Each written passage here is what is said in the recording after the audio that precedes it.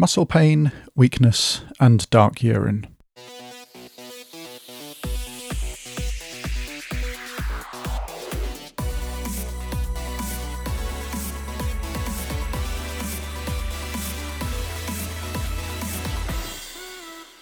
Hello and welcome to this week's Urgent Bite, brought to you by the Royal New Zealand College of Urgent Care.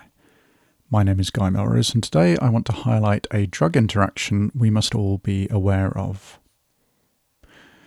In the past, I've looked at the work we do in urgent care through the lens of aviation. While these industries are not comparable across the board, there are a number of ways that we can take principles and concepts from the aviation world and utilise them in some way in medicine. And one concept that I think works very well for a specialty as broad as urgent care is the use of memory items. Now, I've taken this directly from a document produced by the European Aviation Safety Agency. A memory item, also known as recall or immediate action items, may be described as an action that must be taken in response to a non-routine event so quickly that reference to a checklist is not practical. A lot of how pilots manage the day-to-day functions of getting your plane to its destination is done with the aid of checklists, which ensure that everything is done in a timely fashion and in the correct order. This is one of the many ways that aviation maintains its high safety standards. But pilots must have certain actions and knowledge stored in the front of their mind for immediate recall in certain situations. So, how is this analogous to urgent care? Well, the closest analogous situation would be a cardiac arrest. We undergo our yearly training, and during this we have certain actions ingrained in us so as to be able to be done straight away. Doctor's ABC, compression rates, airway manoeuvres, etc. We will then often use an algorithm checklist to reference certain things like drug doses. But in urgent care, these situations are thankfully not that common, much like serious issues with an aircraft. So where I see a more common analogy between aviation memory items and urgent care is how we go about dealing with the vast amount of knowledge required of an urgent care clinician, such as to maintain our patient safety. There are things we see in urgent care on a daily basis, injuries and illnesses that are the bread and butter of our practice. There are procedures we undertake and medications we prescribe so often that we can almost do it in our sleep.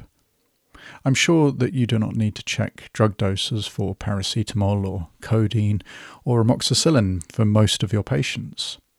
Likewise, you will probably have a routine for drawing up, checking with the patient and administering local anaesthetic, or have a routine for setting up a suture pack and performing wound closure. These are all things that you do not need to look up because you do them often. It's as familiar as breathing. And for drug interactions, I'm sure there are some that are on the tip of your tongue. The triple whammy when prescribing NSAIDs, for example. Yet, when I encounter a drug I do not see very often, or do not often co-prescribe, I quickly check the New Zealand Formulary Interaction Checker just to make sure. This, I've noticed, happens more often during the New Zealand summer months as we have a lot of overseas visitors, and they can be on drugs that we do not use here routinely. So, for me, the analogy is memory items are there at the front of our brain, and we can address them without reference to another source, whereas the checklist items for a pilot might be the things that we often have to look up and double-check. And I think the analogy works, or at least it does in my brain. But where this is leading is a drug interaction that should be on our radar as a memory item, alongside the triple whammy, due to the prevalence of these drugs in the urgent care population. This interaction is between statins, mainly simvastatin but also atorvastatin, and CYP3A4 inhibitors such as erythromycin, clarithromycin, azithromycin, roxithromycin, and azole antifungals. There are other drugs on the list, but these are the ones that we most likely will be starting a patient on in urgent care. The co-prescribing of these antibiotics or antifungals with simvastatin or atorvastatin can increase the plasma concentration of the statin and lead to increased myopathy, an often reported side effect in patients on statins anyway, or even rhabdomyolysis. There is a MedSafe data sheet which tabulates the risks and the measures to take, such as stopping the statin temporarily, reducing dose, or monitoring for symptoms, and I would encourage you to have a look at these for full details. Although it's worth pointing out that the combination of erythromycin, clarithromycin, and azole antifungals with simvastatin is contraindicated.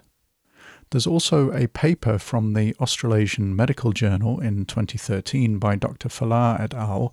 That reports on a case of rhabdo following erythromycin and simvastatin being co-prescribed. Both are linked in the show notes. So the memory item for us in urgent care is, if prescribing erythromycin, clarithromycin, roxithromycin, azithromycin or an azole antifungal, stop and check if the patient is on a statin. If they are, then refer to MedSafe for what to do regarding dosing.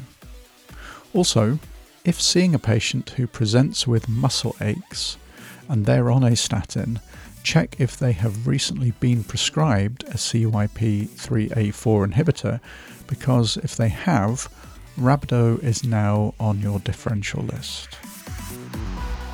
Now we'll be back again next week with another podcast. I look forward to seeing you all then, but for now, thanks for listening.